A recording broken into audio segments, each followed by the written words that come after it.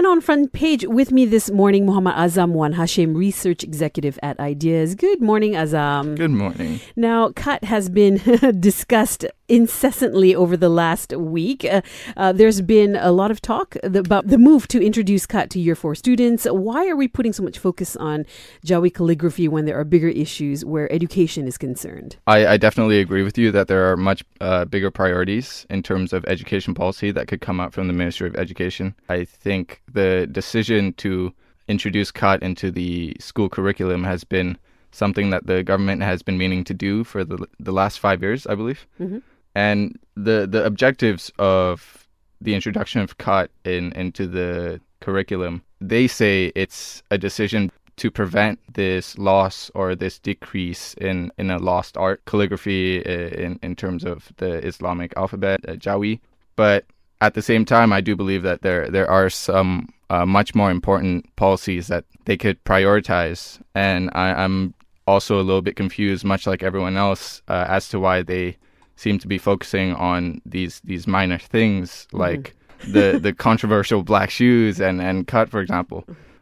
There's been not that much coming out of the Ministry of Education in terms of progressing the growth of our children and the system of education. You know, from a policy perspective, we are looking for those policies that educate our students and make them a bit more future ready. And you know, where's the preparation for the fourth industrial revolution? Where's the introduction of computer science? You know, a lot of people have brought up Thailand as an example of how they're introducing computer science into the curriculum. And maybe this can be a different subject that we can introduce. Well, we do have coding, I think, in the curriculum, but I suppose there should be an emphasis on other, I guess, subjects. I personally think English should be focused on a lot more than it has, had. How beneficial do you feel that Jawi calligraphy is to a Standard 4 curriculum, especially now that there's been an update? The cabinet did say that it will be optional for vernacular school teachers to whether or not they decide they want to conduct Jawi calligraphy in their classes. I think you really have to take a look at what the objective is here. So just purely going forth on what the government has said is the objective, which is to preserve kind of like this lost art. Well, first we need to look at what is actually the best way to preserve a lost art. And is this policy the best and most effective way to reach that objective? Right. And I believe I agree with Tan Sri Rafida Aziz. She said it should, be an elective subject. Yeah, for sure. I think, we haven't done any studies on this, but my inclination is that in order to preserve this kind of art form, you really shouldn't make it broad-based adoption. It should really be for this specialized group of people who are motivated and enthusiastic about the subject, and they want to adopt it themselves. They are personally motivated to want to take it up. I think in terms of preserving an art form, you shouldn't really tackle it from a mandatory broad base. Everyone should do this. Okay. Well, when we come back, we'll take a look at this other headline. Senior lawyers are walking out on Datuk Sri Najib Razak. We've got more on that next here on Light. On front page with me this morning is Muhammad Azam Wan Hashim, Research Executive at Ideas. And it looks like several of Datuk Sri Najib Razak's senior lawyers are no longer representing the former Prime Minister in the SRC International Sendirian Berhad trial. Azam, what does this mean for Najib and for the trial if everyone's, jumping ship here? This new development for his defense, it serves both a good and bad thing for his trial. The good part is that his defense has a valid reason to ask for more trial time as it seeks for new lawyers. The prosecution's case is about to end in the next coming weeks, and Shafi Abdullah, his main lawyer, wants to delay that as far as possible. So that's a good thing. They can delay the trial process even more. They get more time.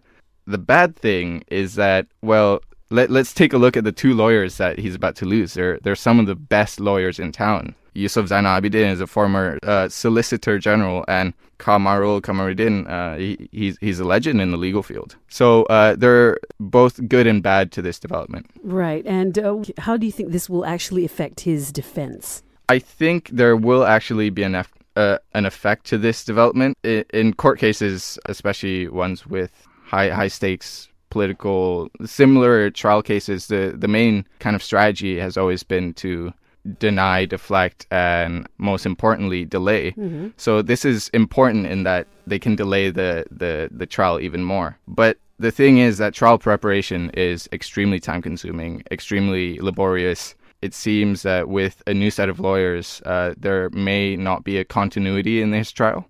Okay, well, it's definitely a story that we are watching very, very closely. Coming up, the country loses an average of 2 billion ringgit every year to scammers. We'll be taking a look at that one next here on Light. On front page with me this morning, Muhammad Azam Wan Hashim, Research Executive at Ideas. And the country loses an average of 2 billion ringgit every year to scammers. And I feel like it's every day we're reading about someone who got scammed. The latest one being a senior citizen of over 100,000 ringgit. Now, how is it, Azam, that the country is losing money on scams? I'm not going to try and generalize it to everyone, but pretty much there is a level of gullibility to it. To many people, it seems that the authorities are not doing enough to prevent these scams from happening. You can go so far as to say that, enforcement tools such as the MCMC Act, which are meant to protect people from these types of scams, are more utilized as a tool of politics than they are to protect the man in the street. Mm-hmm. But at the same time, we have to look into kind of the larger development here.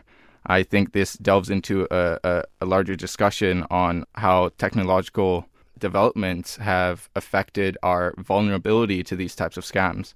There are many types of scams where it's person to person, and that has to do with just being aware and just being literate and just being educated about these types of things. And then there's also the type where it happens online. Like you provide your phone number to some subscription service, and then that gets distributed to anyone who wants to buy it. So there is a level of digital literacy that is lacking, and a lack of knowledge on how these types of scams may come about. Right. And a lack of education on, the enforcement has tried to educate the people on these things to prevent the scams from happening, but unfortunately, they just keep happening. Right. Talking about the 2 billion ringgit lost every year through scams, how will this affect the economy? Well, it will definitely affect the economy because it's a loss in people's confidence. When they lose a lot of money, it affects consumer spending. It affects the confidence in people to spend and invest in the economy. And it also affects the confidence of the authorities and how effective they are in curbing these kind of activities. You could argue that they've been trying to educate the people to stop these scams from happening, but I think there's also something about the banking system that is used to further the scams that aren't really working in tandem with the authorities. Mm-hmm. So I feel like something needs to be done there. All right.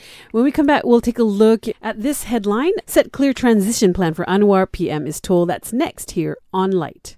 On front page with me this morning, Muhammad Azam Wan Hashim, Research Executive at Ideas. And a group of NGOs, including Bersih 2.0 and ABIM, want the PM to set a clear transition plan for Datuk Seri Anwar to take over by 2021. And I guess this issue has been ongoing since PH came into power a year on. They've already started, making noise. And should the government finally take heed and issue a timeline? Well, yeah, I think for sure. I think transparency in this type of huge political change is definitely important for multiple reasons. This uncertainty about the transition has led to a lot of uncertainty elsewhere, primarily economic and political. Internationally, people are looking into Malaysia with increasing economic uncertainty because of this lack of transparency with when that transition of power is going to happen. Initially it was set to be 2 years, and increasingly over the timeline that deadline or that timeline has become more and more vague, or the Prime Minister has kind of shied away to the point that people aren't even clear. So this is leading to a lot of economic uncertainty. People don't know what the policies will be in the upcoming year. People don't know if there is going to be a transition of power and therefore a change in rules and procedures. I think it's crucial for the government to really be transparent domestically and internationally. And furthermore, I think there is also political instability that this brings out. The fact that it's unclear whether Anwar will take the prime ministership is potentially causing, friction within the PKR party. Well, Tun Dr. Mahathir Mohamad did come out and say that, this is, even bringing it up is causing instability. Why don't you just let me get on with the job of, running things and getting us out of a bad economic situation? Should we just leave the government to plan the transition themselves? Well, there's actually two ways of viewing this. And the way that I lean towards has to do with democratic accountability. Mm-hmm. I feel like a large proportion of the population that voted for Pakatan Harapan had done so thinking that Mahathir would hold the seat for Anwar. So, there is this group of voters that want Anwar to be prime minister, and they voted for that. And within the Pakatan Harapan manifesto, it has not been made explicit when that would happen, but throughout the campaigning period, it has been pretty obvious that Anwar will be the next prime minister. So a lot of voters actually chose to democratically vote in Anwar through the proxy of Pakatan Harapan. And I think to a certain degree, there is a sense of public and voter and democratic accountability here. And I think as voters, we should have a role to play in setting this timeline. All right. Well, when we come back, it looks like we have a very special visitor from Indonesia. President Joko Widodo is in town for a 2-day official visit. We'll be discussing his visit next here on Light.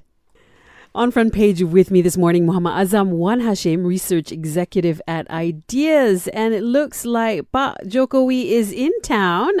Indonesian President Joko Widodo is here on a 2-day official visit to strengthen already close bilateral relations with Malaysia. So how do you think he'll go about further strengthening our ties with Indonesia? Any interaction between two heads of state at this level, especially between two neighbors like Malaysia and Indonesia, will always mean positive developments for bilateral ties. What's interesting for me is looking at it more multilaterally within the region. ASEAN is faced with this tough landscape within the economic struggle with U.S.-China trade tensions, Brexit.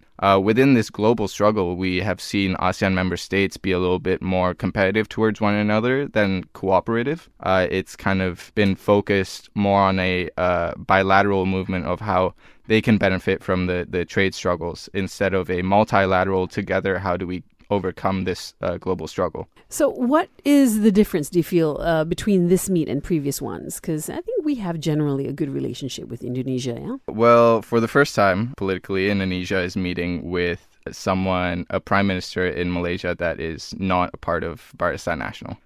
Again, going back to the overall regional economic progress, Prime Minister Tun Mahathir has openly supported his strive to progress within ASEAN economic integration.